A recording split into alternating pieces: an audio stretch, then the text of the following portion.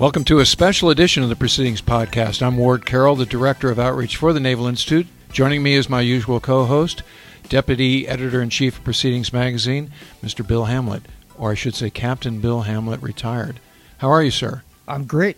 So we're doing back-to-back shows. We were with Captain McGrath talking about would Nimitz succeed at Midway today. Just yesterday we were talking about that. And today we have a very special edition of the show.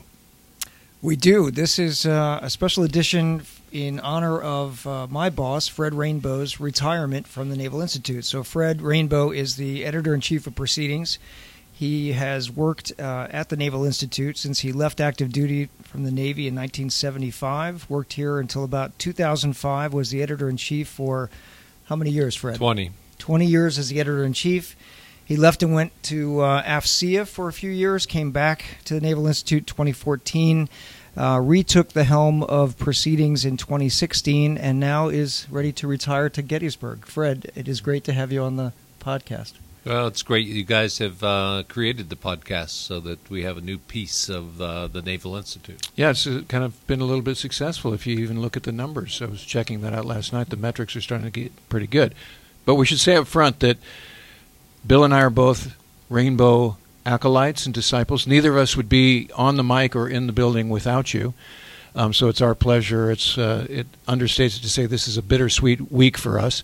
But let's go back to the earliest days of your time here. So give us the scene when you first joined the Naval Institute. From where did you come, and what attracted you to this place, and what were your first impressions? Well, I'm going to probably break some of your positive feelings because I initially did not apply for a job at the United States Naval Institute. I applied at CIA, DIA, NSA. I was a naval intelligence officer like Bill. Hoorah. And Got kind of a mafia going on here. And so a senior chief, Ray Taylor, helped me with my resumes. It was early in computers. So I got an opportunity to interview with the Naval Institute. So I went to Ray Taylor and I said, I don't remember us sending a resume to the Naval Institute. And he said, we did not send a resume to the Naval Institute, but it can't hurt you to practice with those people.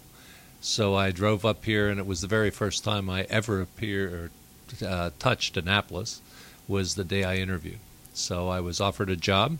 Show you how naive I was. They said they'd pay me the same as the Navy paid me, but they weren't talking about allowances or anything else. So I started at less than I started as a lieutenant in the Navy. So the offer was to be the editor? No, it was to be okay. the department's editor. There were three people for the Proceedings at that time. There was the editor-in-chief, there was the articles editor, and the department's editor. They interviewed me for the departments. And so this is 1975 we're That's talking? right. And we should remind the audience that at that time the Naval Institute was in Preble Hall, not where we are now, a building we built as a gift to the Naval Academy.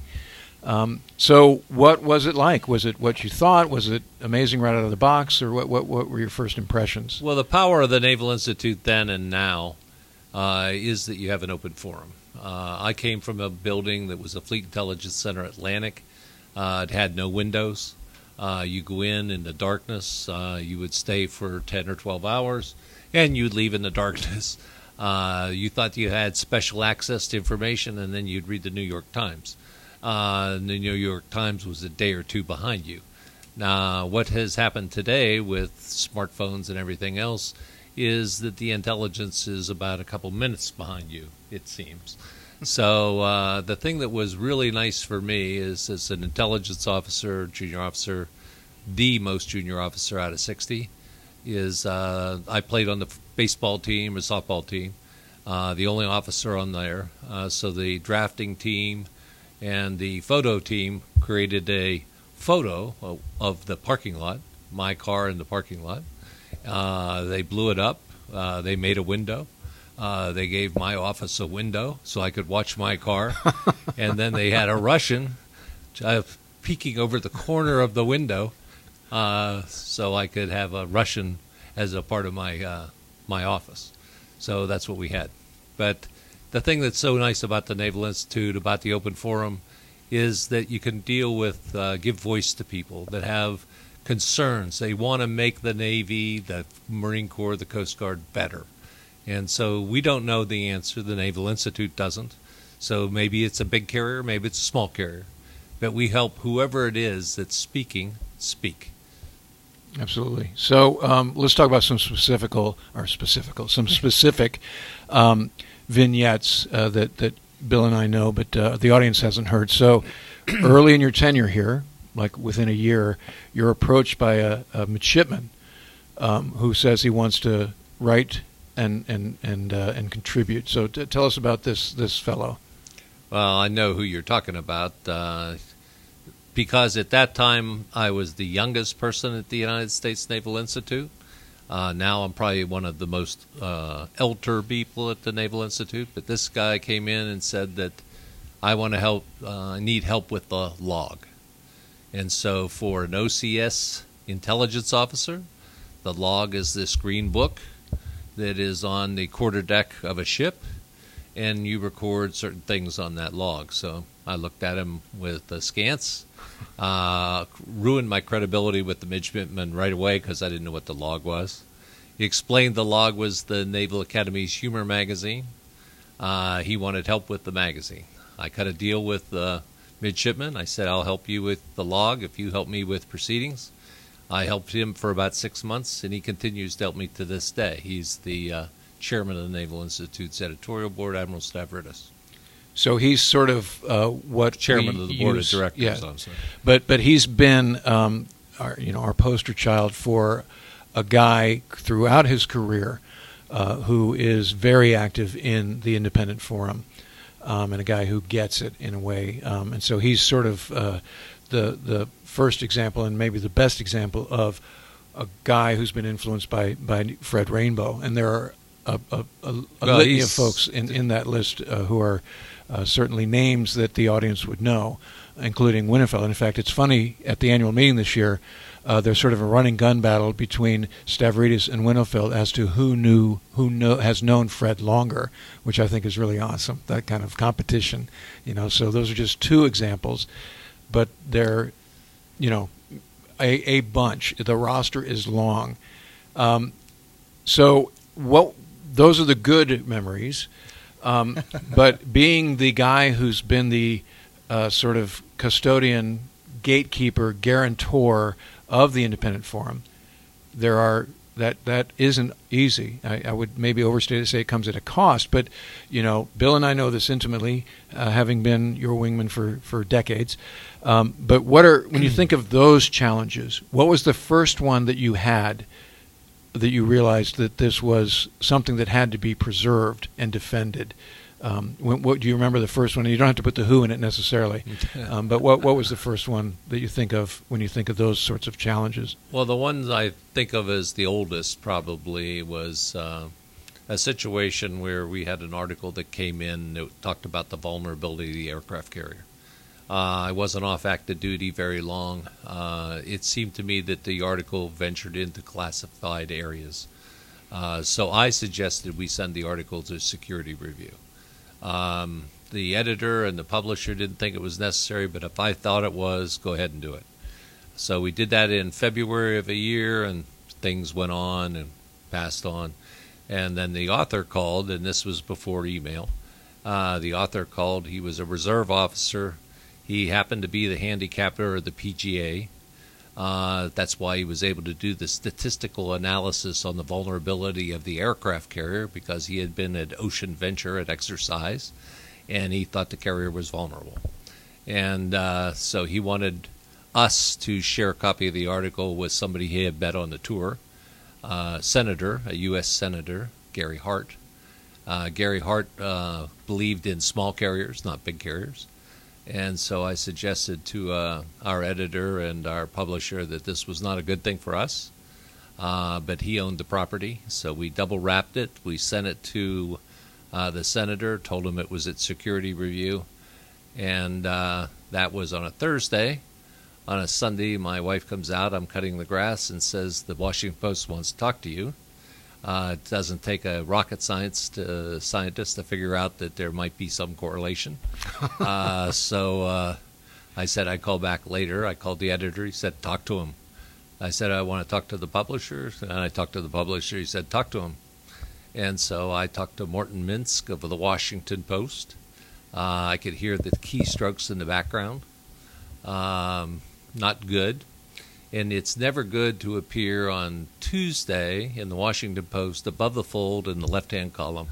The Navy was slow rolling and trying to cover up the vulnerability of aircraft carriers. And so on Wednesday, I was a celebrity at the Naval Institute. And on Thursday, I was a pariah. So I had leaked classified information to Senator Gary Hart. The Navy had said that they had called me and on the phone and told me it was classified somewhere between February and May. I don't remember having such a conversation. And so there was an investigation. So where I feel really good is at 10:30 at night, Vice Admiral Walters, head of surface warfare, called me at night, said he was apologized for calling so late, but he wanted me to be able to sleep that night because he had found his Navy had lied about calling me. So then it went away.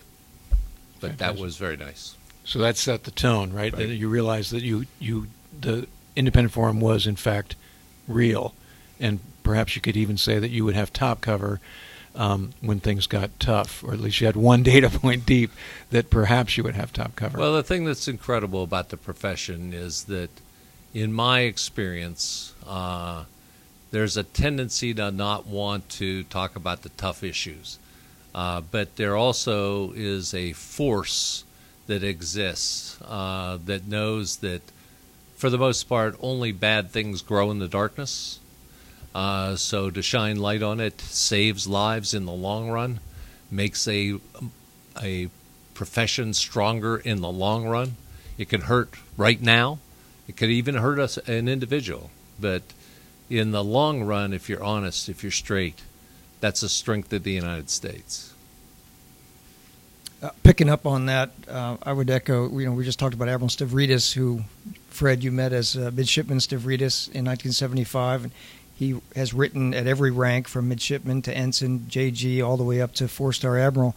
And now the chairman of our board. And at the annual meeting in May, when your retirement was mentioned, Admiral Stavridis made some, I thought, really great comments about how important it is for somebody, and you've sort of lived this in your career here at the Naval Institute, as somebody who loves the Navy, but loves it so much that you're willing to stand up for the forum and stand up for the ideas that often hold the mirror to the Navy so that it sees itself warts and all.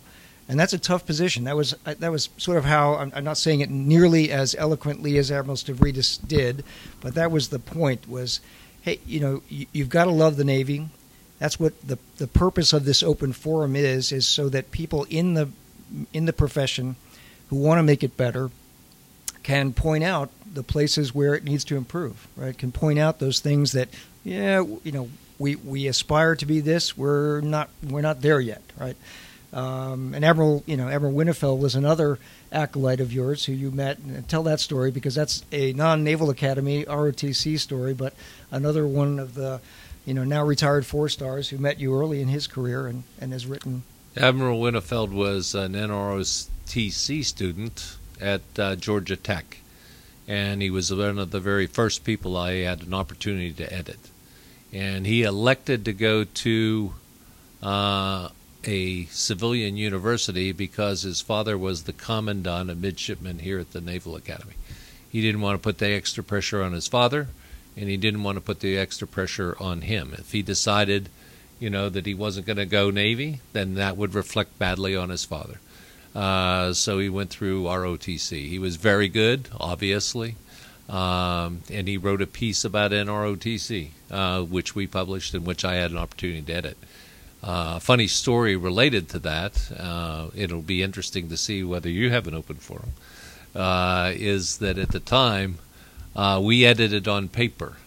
And so we had an English lady who was our copy editor, and she would write notes to the editors in pencil in the margins.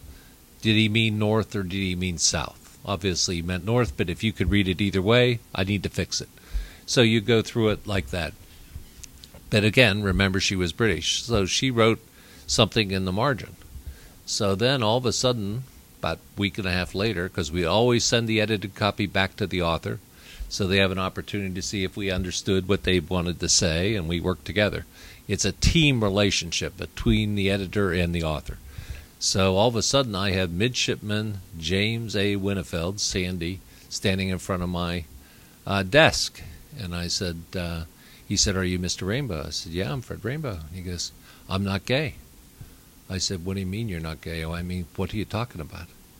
He says, "Right here, it says, because when you Xerox pencil, if you don't erase it, our copy editor had said, he sounds gay. She means happy, because she's British. But when you do it the other way, it can mean something else." So fortunately for me, Sandy confronted me face to face. I introduced him to Pat Perry, and we remain friends to today. So that was not the start of Don't Ask, Don't Tell, though. It was not. You don't want to know that either. Fred, the other day I went to an event at the National Press Club where former Secretary of the Navy John Lehman was introducing his book. It's a new book out called Oceans Ventured, which references back to that original, Cold War maritime strategy, the first exercise where they took aircraft carrier strike groups or battle groups up above the GI-UK gap. And when I talked to Lehman briefly afterwards and had him sign a copy of the book for me, he said to say farewell to you. He remembered you fondly. He remembered the role that you played in helping the Navy publish the unclassified version of the maritime strategy in the early 80s. So tell that story, because that's an interesting one where Proceedings, the Naval Institute, worked with the Navy on publishing something that wasn't a Proceedings article, but we wanted to get the word out, help the Navy get its word out on what the strategy was. No, it's a nice discussion of the right partnership. There's some people that would say, put it in the magazine, we get credit, quote, unquote. It was not part of the open forum. It was an official publication. So fortunately for us, the two primary players who worked for Secretary Lehman were Peter Schwartz and John Byron. Those two people did a lot of work in the front end, and then they worked with me. So they gave the Naval Institute copies of John Lehman, Admiral Watkins, and P.X. Kelly. They told us that we could edit them as we would edit them. So, as a matter of fact, those three pieces were edited over a weekend above my garage, and we gave them back to the authors to review, as we always do.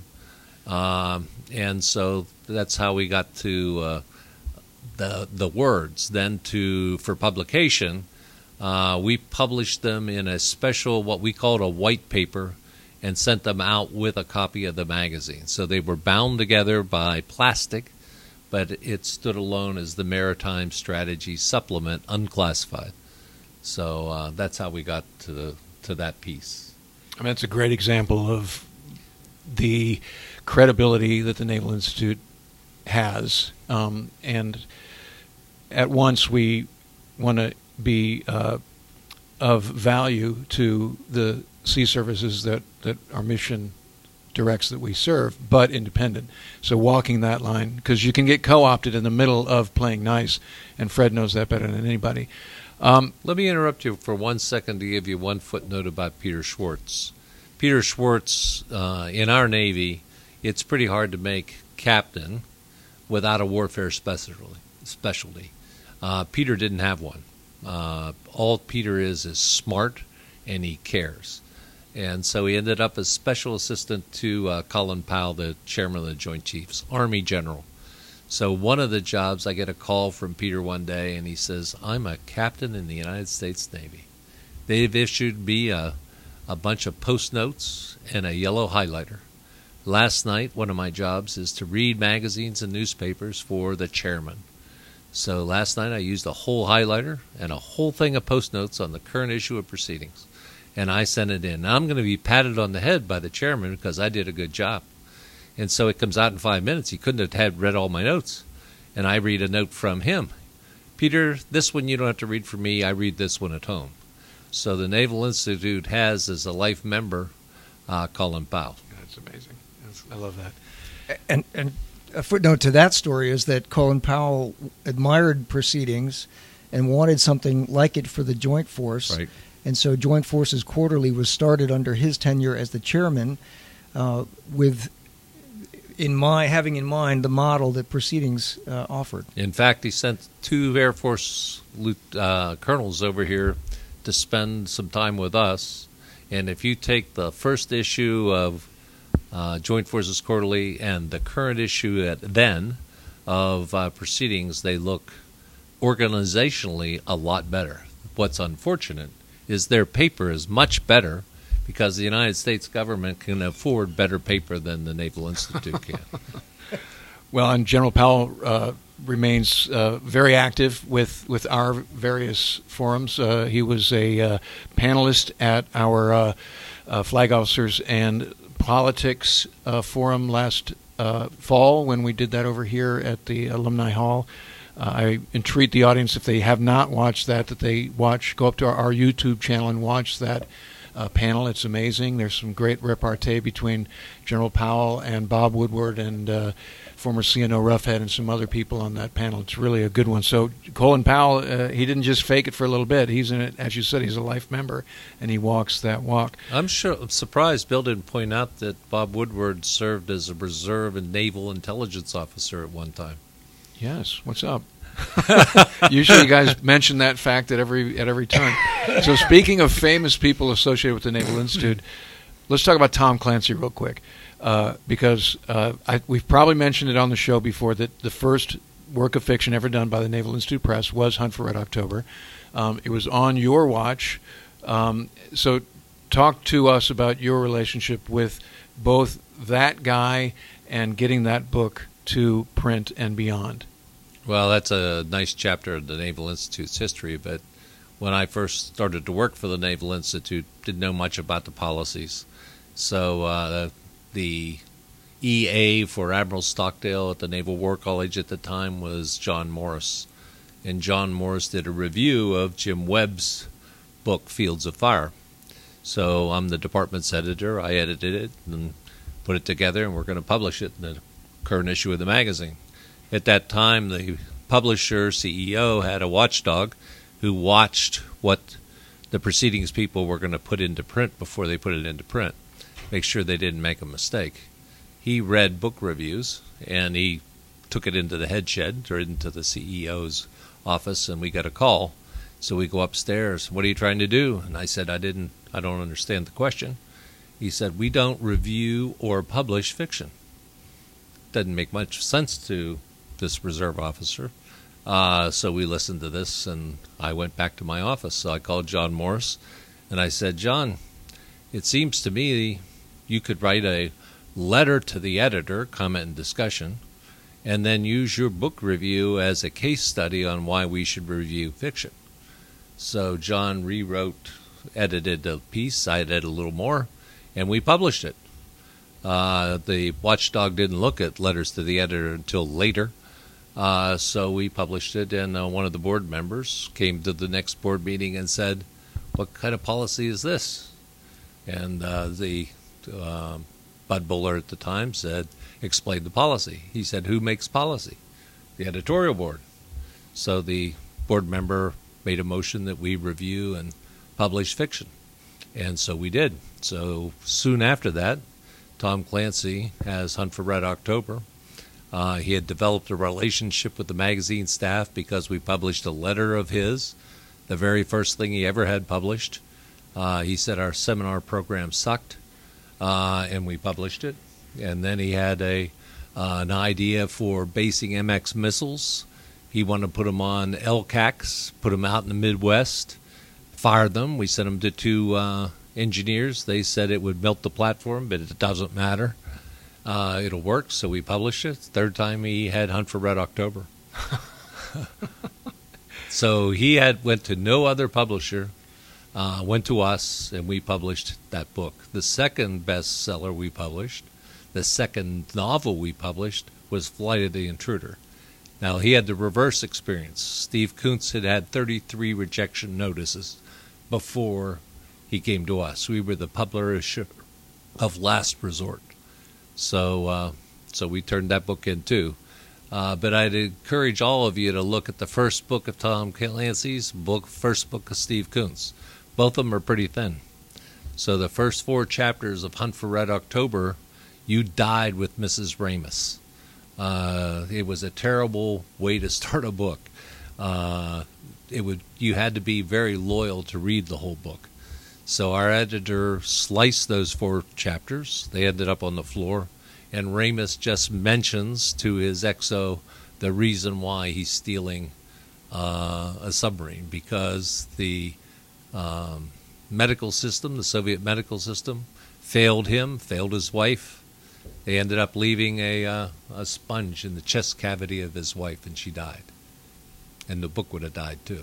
Yeah. No, I mean, those sort of facts, and you don't think about how fragile a book is as it goes to market, not to mention the thing about the legend about Reagan holding it, and because it was sort of sitting there not really rocking the bestseller list right out of the box, and then Reagan, check me if I'm right on this, but he was holding it, and somebody asked, "Hey, what's the book?" And he's like, "Hey, it's great, Hunt for October, you got to read it," and that was it, right? That just broke it, Well, the line is close that I have is that it was on his desk. He's being interviewed by Time Magazine, and one of the throwaway questions that you would have is, "What's your most recent book?" or "What do you like?" "What have you?" "Oh, I like this book." And so all of a sudden, on the Oval Office, you have the president holding up your book. It ain't bad. No, it's a pretty good endorsement. Now, yeah. I thought we might talk a little bit about another one of our novel authors. Which one's that? I was going to ask that. Yeah. How did your decision to publish Punk's War here, how was that influenced by Fred? Well, so I met Fred in 1989. I was introduced to him by a mutual friend of ours named Dave Parsons, who was the editor of the Naval Safety Center's aviation magazine, Approach. So I was taking over from Dave as the editor of Approach in 1989. And, Dave's going through the list of people you've got to meet and so forth and so on, and high on that list was Fred Rainbow. So we never made it to Annapolis from Norfolk before I actually had the opportunity to meet Fred, which was at the Tailhook Convention in 1989. And so my turnover with Dave was ongoing, and it was months long. And so we go to the Naval Institute's booth at the Hilton at Las Vegas in 1989, and he introduces me to Fred. So I'm complaining as we're, having conversations by the pool there at the Hilton, and I'm just telling these sea stories, and Fred's, in his normal way, just listening. And I'm sort of saying, this is how my first tour went, and some of the things that you wouldn't think about, because you're in a fighter squad and it's got to be awesome. I'm like, well, there's some things that weren't so awesome, and so forth and so on. So Fred said, in his uniquely Fred Rainbow way, that sounds like a great Proceedings article. So he sort of called me out for being the potential poser I could have been, right? So at that point, I started contributing to the forum. Now, fast forward, so that's 1989, fast forward to 1998. I'm now assigned to the Naval Academy on the faculty. My office is in Luce Hall. I live here on Hospital Point in one of the little bungalows. So as I would walk home, especially in the wintertime, the sun would be down, it would be dark, and I would see a lone light in the tower, because they moved from Preble Hall to Beach Hall in 1999, and Fred really very much facilitated that move, including the funding piece. So when I saw the light on, I would walk through the side door and walk up to the 4th floor, and if he wasn't on the phone, and a lot of times he was on the phone doing business, connecting the dots, talking with people who mattered, we would sit and chat. Basically, as we say, solve all the Navy's problems, right? So those conversations became the themes of Punk's War. So I had started a book some years before that was sort of this idea that it was almost a response to what I was seeing in the techno-thriller world, that things always worked great, and if you had an airplane with 6 missiles, all 6 missiles would fire and hit their targets, and the CO was always an awesome guy. Not quite my experience, and so I wanted to capture that, right? So based on, and now I sprinkled in the 30,000-foot view that was Fred's that he was offering to me. So I was in academia, so it was okay to be writing a novel, right? In a squadron, you're like, what are you doing? And here, somebody would walk into my office and I'd be heads down and like, what are you working on? My novel. Like, that's awesome, right? I mean, because I'm in Life with the Mind and I'm teaching English and, so it was a fertile place to write the book, right? So handed the first 4 chapters to Tom Cutler, who's still here. He was the acquisitions editor at the press back then. He calls me back. He says, I love it. Where's the rest? Funny thing, haven't written it yet. So I seriously put my head down. So that was Valentine's Day till about Memorial Day, I finished the last half. First guy I gave it to was Fred Rainbow. And Fred, being the earnest person he did, because some people will go sort of wave their hands over, yeah, this is awesome, great. So he did a deep dive, and based on his inputs, I sharpened it another iteration. Further, Fred, once it was in a form that he thought was worthy of the attention of the publisher, a guy named Ron Chambers, Fred walked it down there. So that's what Fred has done in my life, right? Because, I mean, there's no other singular thing that changed the trajectory of my life as much as the Punk's War being published. It came to the attention of Chris Michael, who, again, Fred Rainbow put us on a panel of a previous CEO on a hiring committee together. That's how I met Chris Michael. Chris Michael knew about me because of, wait for it, Punk's War. So Punk's War wouldn't have been published without Fred. I wouldn't have been the editor of military.com for 9 years without Fred, and I certainly wouldn't be working here without Fred. So Fred liked this book because it was an unflinching but accurate and loving portrayal of life in a fighter squadron. I wasn't telling secrets out of school. Fred knew where my heart was, and he ensured the final project captured all of those elements. So, in essence, Punk's War is a fictionalized version of a Proceedings magazine article, which I've said to people for many years, and I'm proud of that fact. I'm also proud that I was published by the Naval Institute Press. Unlike Kuntz and Clancy, I didn't become an amazing rock star. I was picked up by New York. And in hindsight, I wish I'd stayed with the Naval Institute. And I know Stephen Kuntz feels that way, too. And in fact, I brokered détente with Stephen Kuntz when I was on the faculty here with he and Fred and everybody else. And he came back into the fold in a way that we were never able to get Tom Clancy back into the fold.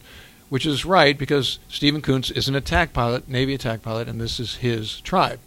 You can argue whether Tom Clancy, the insurance salesman, felt that way. But the point is Fred is the guy who saw the merit of this idea. This idea was born of conversations with Fred. That's it. So that's the story. Yeah, fantastic. Hey, Fred, I wanted to ask you, so when you joined the Naval Institute in 1975, you've had a ringside seat on all the issues that have faced the Navy, Marine Corps, Coast Guard, including, because I think you got the conferences program that the Naval Institute does kicked off and energized. And so the speakers that have been part of that, from commandants and CNOs to, future leaders who at the time were lieutenants and lieutenant commanders and majors.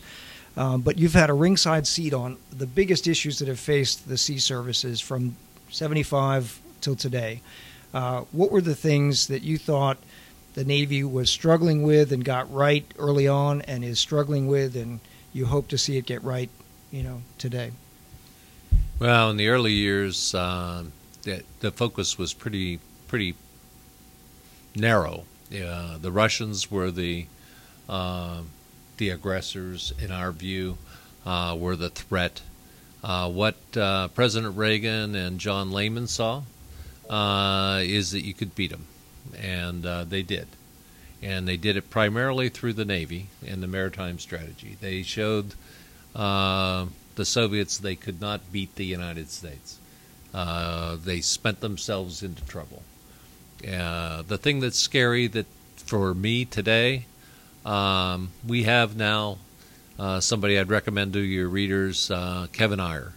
Writes a column for Proceedings. He also writes a number of articles. He's commanded 3 Navy ships. He's a retired captain. We've had him on the podcast. He is outstanding. He is outstanding. His heart is in the right place. He's put his finger on the pulse. Right now, readiness is a problem for the Navy.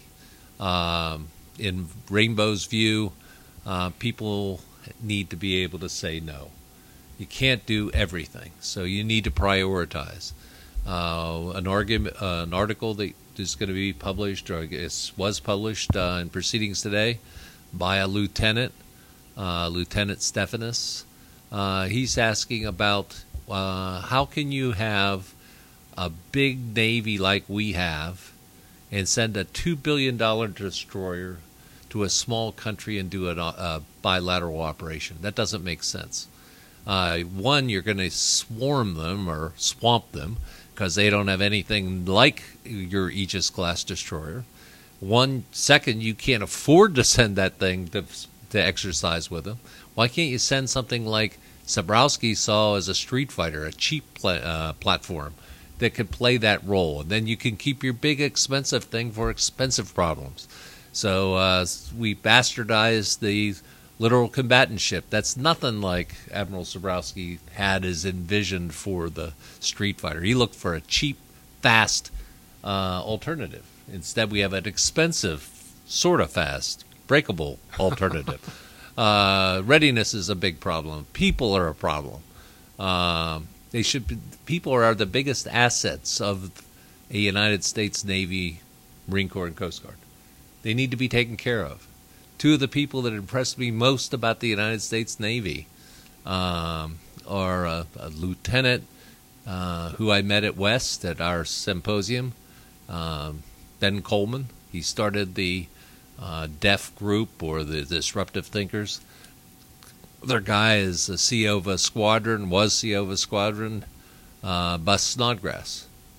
Now, something's wrong with our Navy when Ben Coleman now is in Austin, Texas as a civilian with a master's from Stanford, and Bus Snodgrass is a civilian in the Pentagon.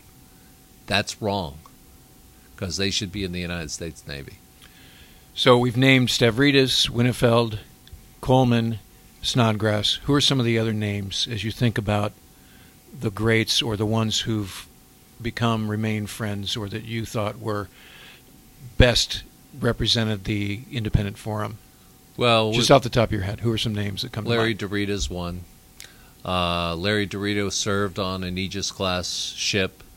He had one of the best titles. We worked together on titles, authors and editors. I believe this is his title, right from him. We went joint. I went joint, but I didn't inhale. Clinton era. It is. And so, but he's a tough guy. He wrote the only piece of fiction, satire that we put in Proceedings that I did. We had lost our carriers. We're down to one carrier. We're down to one cruiser. The carriers on Rain Forest Protection Patrol off Brazil. The NATO commander doesn't want him to operate his jets because they're too warlike. He's a little angry, the CEO is, because his air filtration system is the same as the children's daycare center area, so he's not allowed to smoke his cigars. His relief is a little late getting there because she's had a problem with her pregnancy. So it was pretty tough. We probably went over the edge when we called the last carrier the USS Borda and the last cruiser the USS Pat Schroeder. It created a little bit of trouble. One of the letters we published was like via midshipman. 1995, I think, is the year. That sounds right. 94, 95. Yeah. So one of the midshipmen here at the Academy said that in the future, our suggestion is, or his suggestion was, that if you're going to publish satire, you should publish on the front, "This is satire." That seemed to undercut the purpose of the problem, but it gave us another opportunity to see if we wanted to fire Fred Rainbow. Yeah. So who are some others? I know Admiral Dunn has been very influential and very, very much your guy. Admiral Dunn is you said Admiral Stavridis is a poster child. Another one of the poster children of the Naval Institute is Bob Dunn. Bob Dunn has done everything. He's been chairman of the editorial board. He's written a book He has served as an interim press director when we had to fire our press director. He defines integrity and action in deed. He was chairman of the editorial board. We had an article that said Deep Six, Deep Strike. He was the head of naval aviation. He's a deep strike guy. So at that time, we would send in the votes by fax machine. One's missing. So I called his EA and I said, Dutch Roush, Dutch, one of the admiral's votes is missing. Nah, it's not missing. He's going to bring it himself. Oh, good. So we have at the time 2 rear admirals, 1 vice admiral, and a bunch of 06s, 05s, and 1 03. And so all the 06s and below voted outstanding article, super article. The 2 admirals voted discuss. So Admiral Dunn comes in, sits down at the table. We get to that article because we do them by number. And so we get to this article. And so Admiral Carroll, what's your vote? You have discuss here. Well, what's your vote? Admiral Carroll says, I wanted to hear from you, sir. You know all about naval aviation, and I wanted to hear about you first. But what's your feeling? So Dunn says to Carroll. So Carroll says, well, I kind of agree with my colleagues. Good. Admiral Hamlet, what do you think? Well, I'm kind of like with Admiral Carroll. So, so I have to assume that you kind of with your colleagues. Yes. Good. He throws down his pencil, never has any temper, and for the next 5 minutes he tells us why this article is no good. At which time, Admiral Carroll and Admiral Hamlet are ready to change their votes, because it only takes 2 negative votes to kill an article at that time. So Admiral Dunn goes, no. This board has already accepted this article for publication. We're going to publish this article. And when I walk down the halls of the Pentagon, people are going to come out and they're going to say, Bobby, what happened? And I'm going to say, son of a gun, those bastards outvoted me. So, but that's when he walked in that editorial board, he worked for the Naval Institute. When he walked out of that editorial board, he worked for the United States Navy. But he ran 05, but he also ran the Naval Institute. And his other argument was that if Bob Dunn can't beat Chuck Myers on this argument, then we ought to fire Bob Dunn. Yes, that kind of perspective is rare. I mean, I love that. I love that. Well, unfortunately, Fred, we're out of time for the show here, but appreciate you coming by and sure. Reminiscing with us. It's great to put it down for posterity, rather. Let me give you one more before we go. Just okay. 1 second. And that you asked about other people. One other person is Al Gray. Al Gray understands strategic communications, and this is something I've tried to share with everybody that I've ever come in contact with. So I met him when he was a brigadier general. Unconventional. He started out enlisted. He chews tobacco, and he reads more books than anybody ever read, except maybe Mattis. So here's this guy, great theater. I mean, you want him in a seminar, whether he's 1 star, 2 star, 3 star, 4 stars. So anytime we would always invite him to be in a seminar. And so anytime he was on the phone, you knew that he wasn't going to come. Because, sorry, I'm not the right guy. You want Colonel Zinni. You want Colonel Dumford. You want Brigadier General Krulak, whoever. So he introduced us to all these people. So I had lunch with him about 6 months ago, and I said, this was a nice thing you did, General, because when you were coming, I talked to the captain. What do you want the general to say? Because you can say anything you want. He's going to say what he wants. So I said, but what you did was very nice. He goes, nah, never did it for you. Only did it for the Marine Corps, because I was afraid you would invite an admiral. So instead, I got to keep the invitation. So it's a smart thing. It's smart communication. So he came out with his list of books. Only 10 books on his reading list. 1 for 01, 1 for an E1, 10 for 010, E10. So that's the list. So he puts out an all Marine Corps message. This is my list. Better read it. Next day, he flies helicopter into Lejeune. Under the prop wash, he puts his arm around the Marine Corps captain. And they talk, seems like forever, but it's only a minute, right? So now all the generals want to talk to the captain. What the hell did he say? He wanted to know which frickin' book I'd read. So everybody in the Marine Corps read one book in the next 24 hours. Smart communication. Yeah, fantastic. That's it. Well, I know Bill has said many times in the previous months that he's filling size 16 shoes, and maybe that's not big enough. But, it's hard to put into words what you've done for the Naval Institute. It's hard to put into words what you've meant to my life, and I know Bill feels the same way. Amen. If there was an heir to the throne, it is Bill. So those who are Rainbow fans, be of good cheer. Further, although you're going to Gettysburg, you're not going to be Nordo, and you are the editor-in-chief emeritus. And if you don't feel that way, we're going to help you with that. But again, you cannot state enough what your contribution has been to the Independent Forum. So thank you for that, and thank you for being on the show. I would just add that I hope that this is chapter 1 of Fred's oral history. So the Naval Institute has some amazing oral histories in our archive, and I think we need an oral history of Fred Rainbow, because his stories, as we mentioned yesterday, 1001 Sea Stories, or 1001 stories about authors and articles and pushback from the Navy or the Marine Corps, and how the open forum over time has triumphed. So, Fred, it's just been an honor working for you. That's an honor to have had an opportunity to work for the Naval Institute. Thank you. All right. Well, this is probably the best example of all the podcasts we've had that victory begins at the U.S. Naval Institute. Join us again next week, folks, and thanks for tuning in.